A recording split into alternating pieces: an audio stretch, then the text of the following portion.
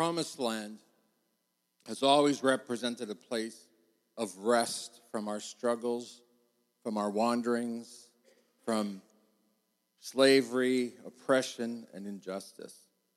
And that's why Martin Luther King Jr. says that he has seen the Promised Land. He's referring, of course, to that time when African Americans will be treated as equals to whites. Now, let me just point out something to you right now. Martin Luther didn't make that a fact. It already was a fact. Everybody understands that? But Martin Luther was leading his people in protest, in peaceful civil protest against the injustice and the oppression that they were experiencing in North America.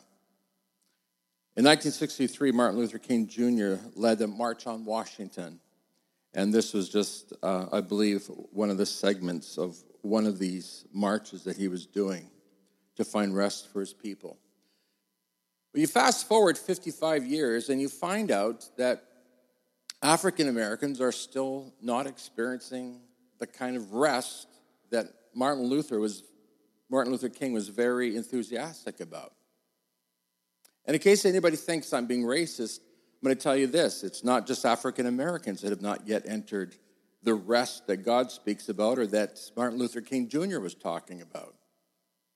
The rest of God comes only when we surrender and submit our lives to Christ. Amen? The Bible is clear that the rest of God comes from submitting to God by putting our faith in Him. Now, these are vague terms for most of us. We hear that. We probably could recite it if anybody asks us. But to really understand, what does it really mean to have faith in God? What does it really mean to get rest, to get the rest of God? That's what I want to talk about this morning. I want to help us understand, what is it that we need to do? What does our attitude need to be?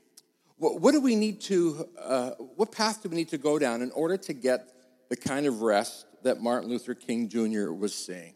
And of course, when he was referring that he's been up the mountain, of course, he's comparing himself to Moses, a leader, which is fine. And he sees himself looking across into the Canaan land, into the Promised Land, where Israel is about to go.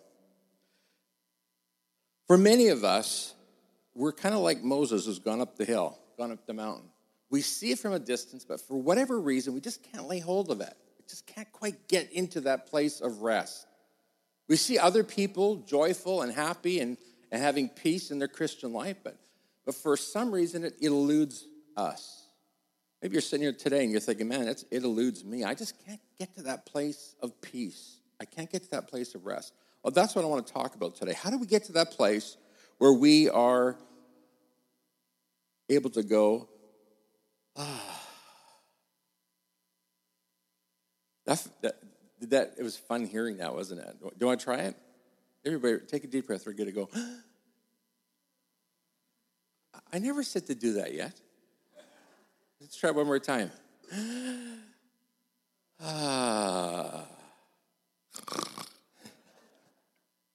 Hey, it's a mistake. It's a mistake to believe that rest will come to us when our circumstances change. We all think that. I think Martin Luther King Jr. believed that everything would be better after there was equality. But it didn't get better. In fact, we're seeing right now just terrible race problems in America, and we even have it here in Canada. But the temptation is to think, if the circumstances change, then things are going to get better for me. And so most of us are kind of waiting. We're just sort of waiting. My ship will come in. My prince will come. The day will come. We wait for the circumstances to change. As soon as I make more money, then I'll be able to. As soon as there's justice, well, then I'll be able to rest. As soon as I get that new job I've been praying for, as soon as I get that new position, as soon as I get that new house, as soon as I get that new church, as soon as I get that new husband, as soon as I can get new kids, soon as I get that new car, everything's going to be different. I'll feel much better when I'm driving a brand new car, a brand new Maserati. I'll be better as soon as my husband changes. As soon as my wife changes, then everything's going to be great. I'm going to have a great life, Pastor. Just you wait and see. As soon as she changes,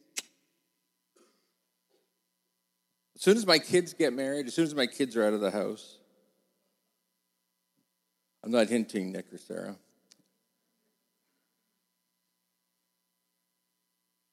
When Israel arrived at the Promised Land, the borders of the Promised Land, they just imagine them. They're dusty from traveling. They were actually going through a wilderness, through the desert, dusty and tired, really weary, tired of eating manna, even though the writer of Hebrews calls it angel food. Like, we're tired of this angel food cake.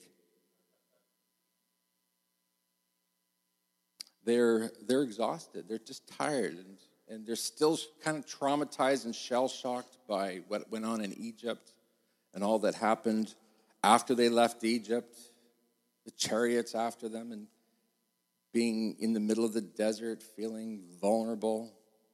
They've come now to the gates of the Promised Land.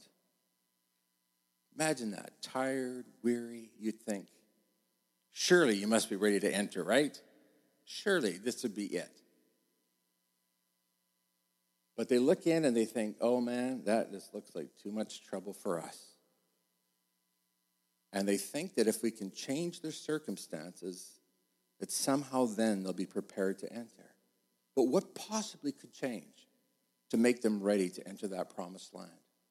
Now, I want the Spirit of God to speak to your heart right now, because some of you are sitting here right now thinking, as soon as things change, then I'm going to submit to God. I'm going to surrender to God. I'm going to start doing things God's way. I'm going to tell you, folks, that day will never come. And we're going to talk about that next week. Today is the acceptable hour, is the acceptable time. Right now is the time that God wants you to surrender. Before we go on to that, let me first of all talk about what it means to get the rest that God wants all of us to have.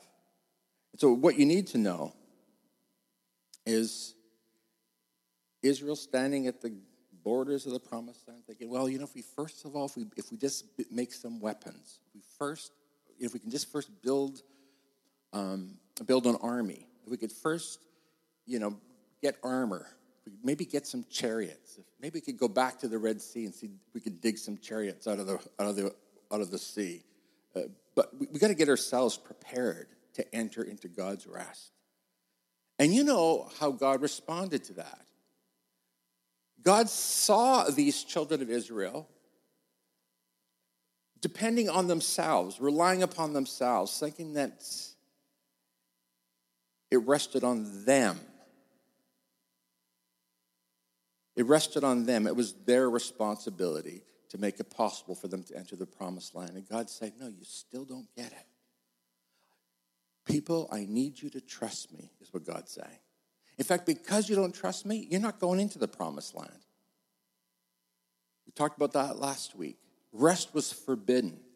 They were not allowed to enter the Promised Land because they would not trust God. They would not put his faith in God. So today I want to talk about how can we get the rest that God wants us to have.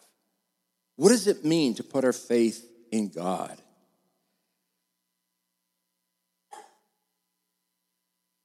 Martin Luther King Jr. said, I've seen the Promised Land.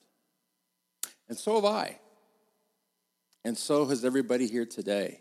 You've seen the Promised Land. It's a place of rest. It's called a place of trust in God, or as we like to say, faith. For only we who believe can enter his rest. Would you say that with me? For only we who believe can enter his rest. You know what's sad is that there's so many people in the church, not just our church, but in churches all over the place. They go to church every Sunday. They sing the songs. Oh, and some of them are awesome singers. And they know how to worship. They know how to praise the Lord. Some are very generous. They go to missions fields. Some are giving their thousands or tens of thousands. But at the end of the day, we don't really trust God. And so what's happening, and it happens with all of us, is we are guilty of practicing a religion and having absolutely no relationship with God. To have faith, to truly believe God, means that we have an intimate relationship, an intimate walk with God. And the best way that I can illustrate that for you is to take you back to the Garden of Eden. Pastor Allen, you're not going back to the Garden of Eden again. Hey, folks, you've heard me say this before. Genesis 2 and 3, it unlocks everything, helps you understand the whole Bible. Before Adam and Eve sinned against God, they were enjoying a sweet sense of fellowship with God Almighty. They walked with him in the garden. They talked with him. They were relaxed. They were at peace. They had what we would describe or call perfect rest. There's no anxiety, no fear, no worries. They weren't worried about attacks from anywhere. They weren't worried about their own sinful nature because at that point it didn't exist. Let me talk to you about God's rest today. You know, everyone always says to me, I don't know if anybody says it to you, Pastor, you need a rest. Anybody ever said it to you? You might say that to your kids, you need a rest. In fact, you maybe get up in the morning, look at yourself, bags under your eyes, and say, dude, you need a rest.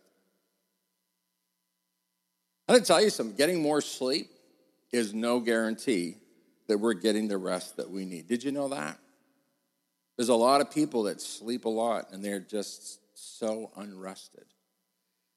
You know, I was looking into this business of getting sleep, because getting sleep and resting are completely two different things. I think most of us know this. I just saw this recently. The number of prescriptions for sedative hypnotics, it's a group of drugs which Ambien or Zolpidem belongs. Some of you have heard of that. Maybe you're even taking that. Please, I'm not judging or condemning or whatever, but I just want to point something out. They say that the number of prescriptions grew 30 times from 1994 to 2007. I don't have the latest statistics, but we're going back about 10 years ago. And the article said that that's 5 times faster. That growth is 5 times faster in terms of the numbers of people who have been diagnosed with insomnia. It's 21 times faster than the growth of patient complaints of sleeplessness. And so we're desperately, desperately trying to find rest. And by the way, we don't just turn to sedatives to get rest. There's all sorts of things that we do to try to calm ourselves, distract ourselves, video games, people.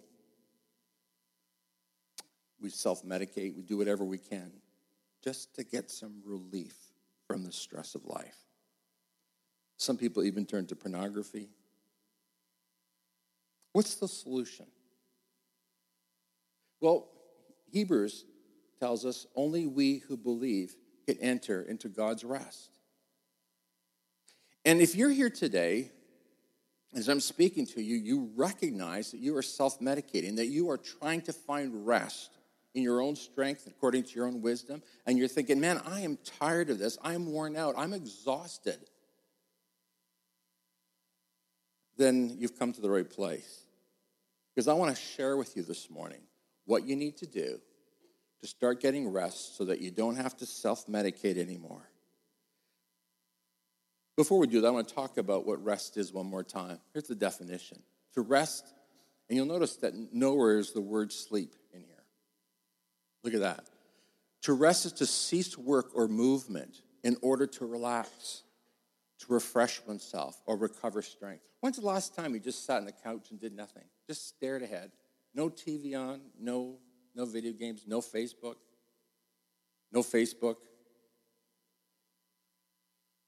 Nothing. To rest is to refresh oneself or recover strength. One of the things that I love to do is I love to get apart, get away from everything and anything. I turn my music off, I turn everything off, and I just relax in the presence of God. If I didn't do that, I would be a basket case, or more of a basket case than I already have. Rest is be supported so as to stay in a place. We talk about having a rest for something so that we can keep something in place. It's relaxing or ceasing to engage in strenuous or stressful activity. Hey, this describes most people's lives. They're so stressed out by life. They're so anxious. They're running around trying to keep it all together, and they applying their whatever energy and wisdom and ability that they have. They're stressed out of their mind. God describes rest as something stress-free. It's to be peaceful and not agitated or troubled. That's what peace is. Now, Hebrews tells us that we can only enter God's rest by faith, by putting our faith in God, by trusting Him. And the Bible's clear that when you lose your faith or you lose your trust in God, that is when you become restless. Did you get that? When your faith is not where it needs to be, when you're not trusting God, that's when you start becoming restless. Now that's the early indicator, the early warning sign for you. As soon as you're becoming restless, you haven't got peace, you have a hard time sleeping, you can't think straight. This is the God's way of tapping you on the shoulder and saying to you, hey, come back to me. You got to get back on track. You're not where you need to be spiritually. You are not trusting, you don't have faith, and this is why you're restless. And what do we do when we're restless? Well, we go shopping, of course. Right? Or we go on Facebook. We go to the various social media. We call a friend and talk for hours, or a relative. We, as I said already, we self-medicate. There's so many ways. Or we run from our circumstances. We try to get away from our kids, get away from our husband, get away from our wife, get away from friends, get away from our job. Run. If you're running, that's a sign of restlessness. This is a sign that you're not trusting God. Now, remember this, folks. Rest is an inside job. Rest does not depend on circumstances.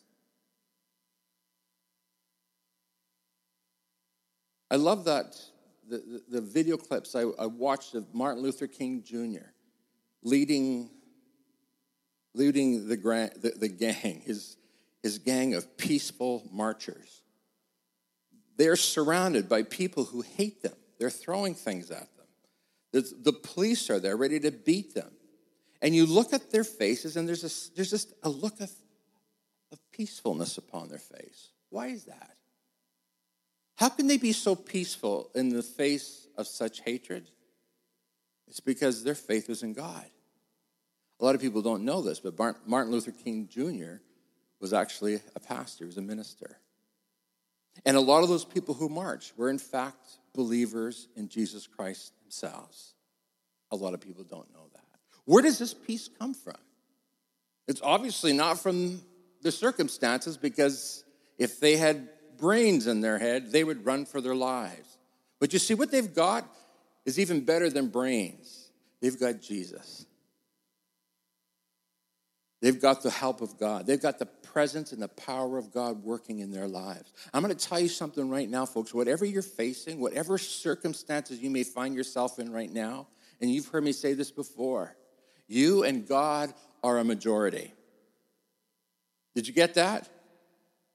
When you've got God on your side, when you've got God working in you and on you and through you, you can face anything. This is why Daniel is able to be thrown into a lion's den, and he says, bring it on.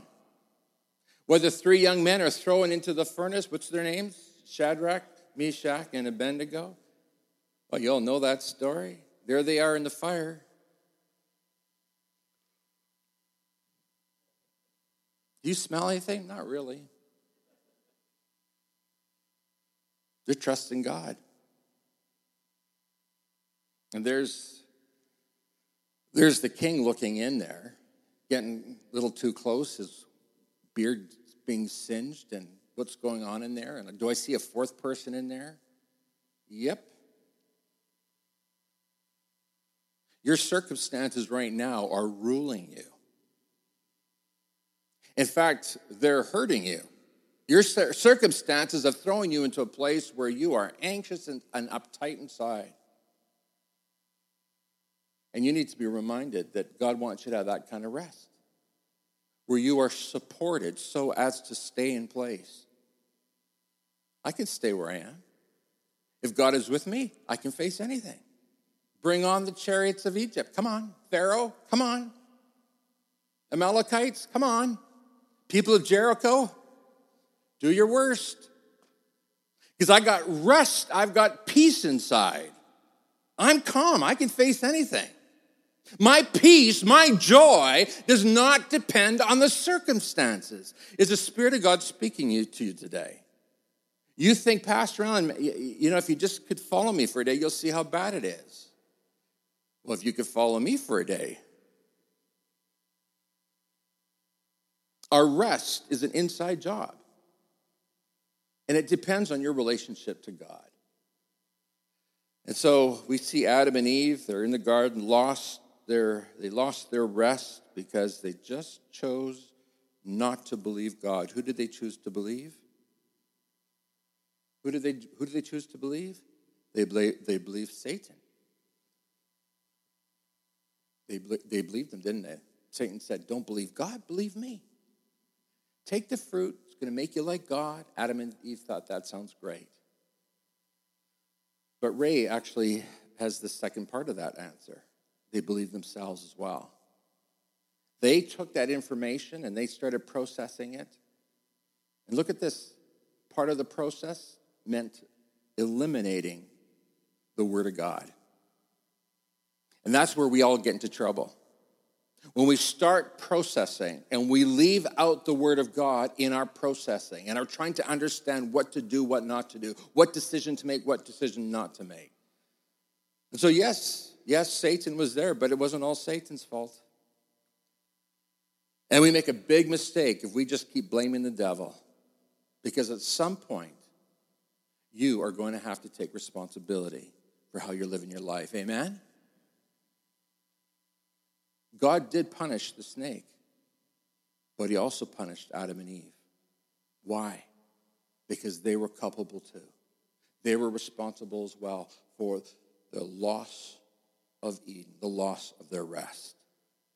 I'm going to tell you this right now. You lose your rest by doing things your own way. So the question then is this: how do I get God's rest? I know God wants me to have his rest, and I've learned now that rest depends on faith in God. So what do I have to do? What does it mean to work out this faith in my life? Have you ever noticed that there's times when your sleep is interrupted and limited, and yet you still feel rested? And there's other times you're sleeping your head off, and yet you're still not quite rested enough. Margaret Thatcher was Britain's prime minister from 1979 to 1990. And she's a fascinating woman. I don't know what you think of her, but it doesn't really matter to me at the moment. But I'll tell you this. She was a Christian woman. Her father was a solid Methodist man who actually was a lay preacher. And so she grew up living by Christian values, by Christian principles. And we discover, as we begin to look at her life, that while she was in office for those 10 years as prime minister, do you know how many hours of sleep she had every night? 4 hours. Because she had work to do. And someone asked her, how on earth can you function on 4 hours? She said, 4 hours is great. I wake up and I feel rested. How can you feel rested after 4 hours? I've tried it, by the way. Here's what Margaret Thatcher says. She says that it's her faith in God, her trust in God. It was not the circumstances around her or the lack of bad circumstances that made her feel rested. It was her trust, her profound trust in God and the rightness of her cause. That ministered to me, because here's a woman who's in a position of authority, and if anybody has a reason to feel unrested, it's her. She gets her 4 hours, she rests, she gets up, and she tackles her work. We quickly recognize, folks, that rest is actually a state of mind and a state of one's heart. As we go through Hebrews chapter 4, this is what you're going to discover. You're going to discover that the rest of God is a state of mind, it's a state of heart, where you trust God completely, where you're saying, God, I don't get it. I don't know why things are happening the way they are. I don't know why I am where I am, but God, I'm going to trust you. In Mark chapter 3, verse 20 to 21, listen to this. One time Jesus entered a house, and the crowds began to gather again. And soon he and his disciples couldn't find time to eat. Can you imagine being that busy? No time even to eat. In the verse 21, it says, when his family heard what was happening, they tried to take Jesus away, saying, he's out of his mind. Now look at this, folks. Jesus experienced exactly the same things that you're experiencing. You're busy, busy, busy. Things to do, places to go. You've got meetings. And you, if anybody, have got a good excuse to feel worn out and tired, you of anyone has got a good excuse to complain about not having rest. But here's Jesus. And he is actually able to survive this. Not only does he survive it, but we find that Jesus is just as strong as ever in his ministry, in the effectiveness of his ministry. So what does Jesus do? Where does Jesus get this superpower from? And what must I do to get the same results in my life? Pastor Allen, how can I be strong even when I don't get enough sleep, enough rest? Well, here's what you need to do. Here we go. The first thing you need to do is what Jesus did. In Hebrews 2, verse 13, it says, Jesus also said, I will put my trust in him. That is, I and the children God has given me. Jesus sets for us an example of people who trust in God. Now look at this. It's not just Jesus who's trusting in God, but it's all of his children. In fact, all the people who say, I am a child of God. If you're a child of God today, say it, I'm a child of God, and therefore I trust in God. But do you? How do I know I'm trusting in God? Well, I'm not trusting in myself. In fact, what I'm doing is I am doing the will of God every time. I'm not doing my will. I'm doing what God wants me to do.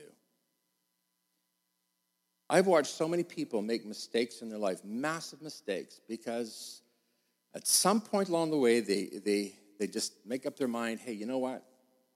This is just too risky to trust God. Have you ever thought that? Anybody like that? This is a big step. I don't know if I'm going to trust God. I've watched so many people make massive mistakes in their lives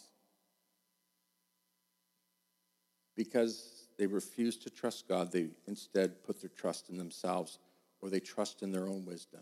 Marilyn Wedlake, you heard the video clip of her a few weeks ago about how her mother used to annoy her. Because every time she would leave the house, her mother would say to her what? Trust in the Lord with all your heart and lean not on your own understanding. In all your ways acknowledge him, and he will direct your paths. She said it used to annoy her because she just felt like her mother was constantly interfering with her life until she came to the place where she understood it's about the best advice anybody could give her. And she began to live her life that way. Are you trusting in God, or are you relying on your own understanding, your own wisdom? Because if you are trusting in yourself, if you are relying on your own understanding, then I'm guaranteeing right now you're in big trouble. God wants you to settle down and go to church every Sunday. God wants you to be a tither, a giver, to support the kingdom of God. You have to trust him to do that. God wants you to be in a small group where you are fellowshipping with other believers and growing in your relationship to other believers. God wants you to be holy as Jesus is holy. Every time you make a decision, you're saying, Jesus, what do you want me to do? What would Jesus do? God wants you to trust him. He wants you to do it his way and not your way. The next thing we discover about Jesus is that Jesus is going to a solitary place to pray. We read it in Matthew, Mark, Luke, and John. In Matthew, after sending the people home, Jesus went up into the hills by himself to pray. Night fell while he was there alone, praying. When's the last time you prayed? When's the last time you talked to God? Spent time in his presence. None of this, oh, God, I'm getting on the bus now, and as I'm going, God, don't forget to help me at work and help me not to trip and fall. And God,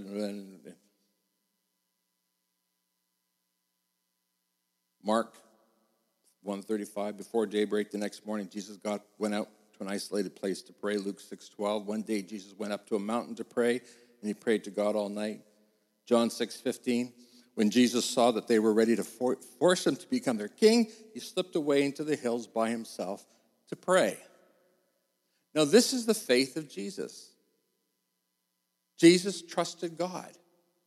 He trusted God, and he prayed to God. He stayed connected. He stayed close to God. He spoke to God constantly.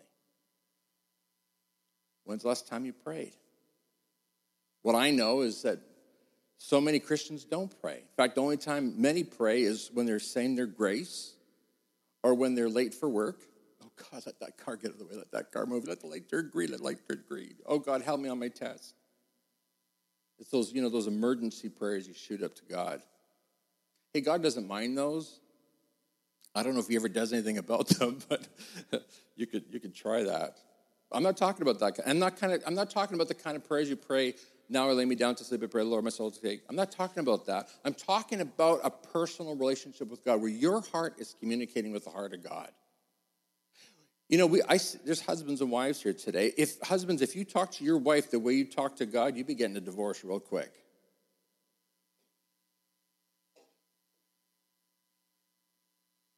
Guys, we have to be more like the women. They know how to talk. It's a truth. It's a truth. You got to know how to pour out your heart to God. You have to tell God how you feel, what you're thinking, and God, here's what I need. And you need to get away to a quiet place. Sometimes what I do is I just put a face mask over my eyes and put something in my ears, and I'm alone with God. Jesus stayed connected to the Father. He prayed. And I'm going to tell you, something very special happens when you're praying. The Spirit of God begins to communicate and starts impressing you and planting thoughts and ideas in your head. He starts communicating with your spirit. That's what it means to be a people who put their trust in God. And then finally, let me just point this out. You trust in God, you pray, and you do the will of the Father. In John 4:34, Jesus explained, my nourishment comes from doing the will of God who sent me and from finishing his work. Are you doing the will of God in your life? How many people in church now just go to church and that's about the sum total of it? My dad was telling me just yesterday that he remembers back, 35 years ago, Pastor Barber complaining or maybe stating a fact, saying there's just a handful of people that run Calvary Temple, just a handful of people that will do the work, will get the work done. And that was something that my parents understood as unacceptable. If you're going to follow Jesus, you got to go all the way. And that means you got to start doing the will of the Father. And by the way, not just at church, but day to day, how you live your life. It means you stop lying, you stop cheating, you stop stealing, you stop cutting that guy off. Stop honking that horn and stop flipping him the bird. Because you're a Christian. It means you stop swearing at your wife or your kids. It means you stop gossiping about your boss or about your ex. And you start treating everybody the way Jesus wants us to treat them. I will put my trust in him, Jesus said. And Jesus trusted the Father. And Jesus prayed to the Father. And Jesus did the will of the Father. In fact, in Matthew 12:50, it tells the same story that Mark does about how Jesus' family came to get Jesus because they said Jesus is out of his mind. The disciples came to Jesus and said, hey, your mother and your brothers are here to take you away. And Jesus said, who's my mother and my brothers? Well, Jesus knew who his mother and his brothers were. And now they're thinking, yeah, for sure, you see, he really is out of his mind. But what's he going to do? What's he trying to do here? He's trying to make a point. He's trying to make a statement. He says this. He says, only those who do the will of my Father are my mother and my brothers and my sisters. You see, folks, what makes you and I the brothers and sisters of Jesus is that we're constantly doing the will of the Father. You say, well, what does all this have to do with rest? I'll tell you exactly what it has to do with rest. When you and I are where God wants us to be, that's called the place of rest. Our trust is in God. We're connecting with the Father, pouring out our hearts to him, relieving ourselves of the stress that we're carrying, and then carrying out the will of God. That's when rest, the sweet rest of God, comes and envelops us. For this reason, Jesus says this in his sermon. And all of you know this passage of Scripture. Would you stand with me, please? Because we're going to say it together.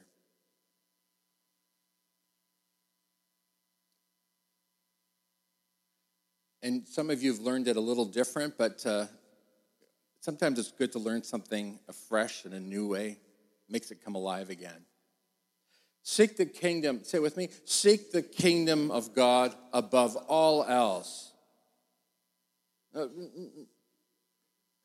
Seek the kingdom of God above.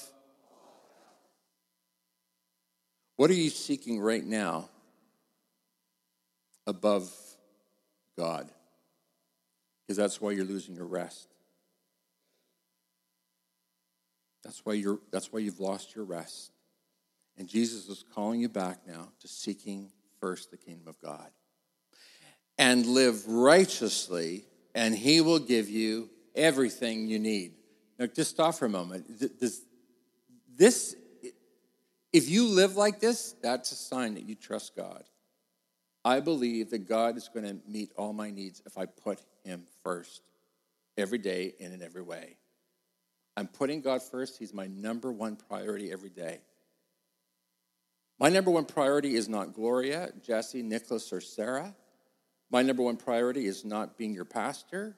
It's not this church. My number one priority is my connection to my God, my relationship to my God and doing his will. And then Jesus says, look, and notice this. He's telling us to put God first in every way. And if we do that, then he goes on to say, so don't worry about tomorrow, for tomorrow will bring its own worries. Today's trouble is enough. Hallelujah. You got troubles and worries with you today? Jesus is saying, stop it. Stop it. Stop worrying. Unbelievers worry. People who've put their faith in Christ, who have found rest in Jesus, they don't worry. They trust in God. They put God first. Heavenly Father, I pray now that you would strengthen us as your people to start living this life of faith, because rest belongs to those who have faith. You're calling us to trust you, God. You're calling us to pray every day, to keep our connection with you. You're calling us, Father, to start doing your will. And then, Father, we know that we can have that rest. We don't have to worry about a thing. We can take a deep breath, a deep sigh, and we can trust you. You're going to take care of it all, Lord. We don't know how, but That's your problem. Our challenge is to keep our eyes on you, keep doing your will. And so, Father, we thank you for your Holy Spirit who quickens us and helps us. We pray that in Jesus' name. And everyone say it with me. Hey, before you...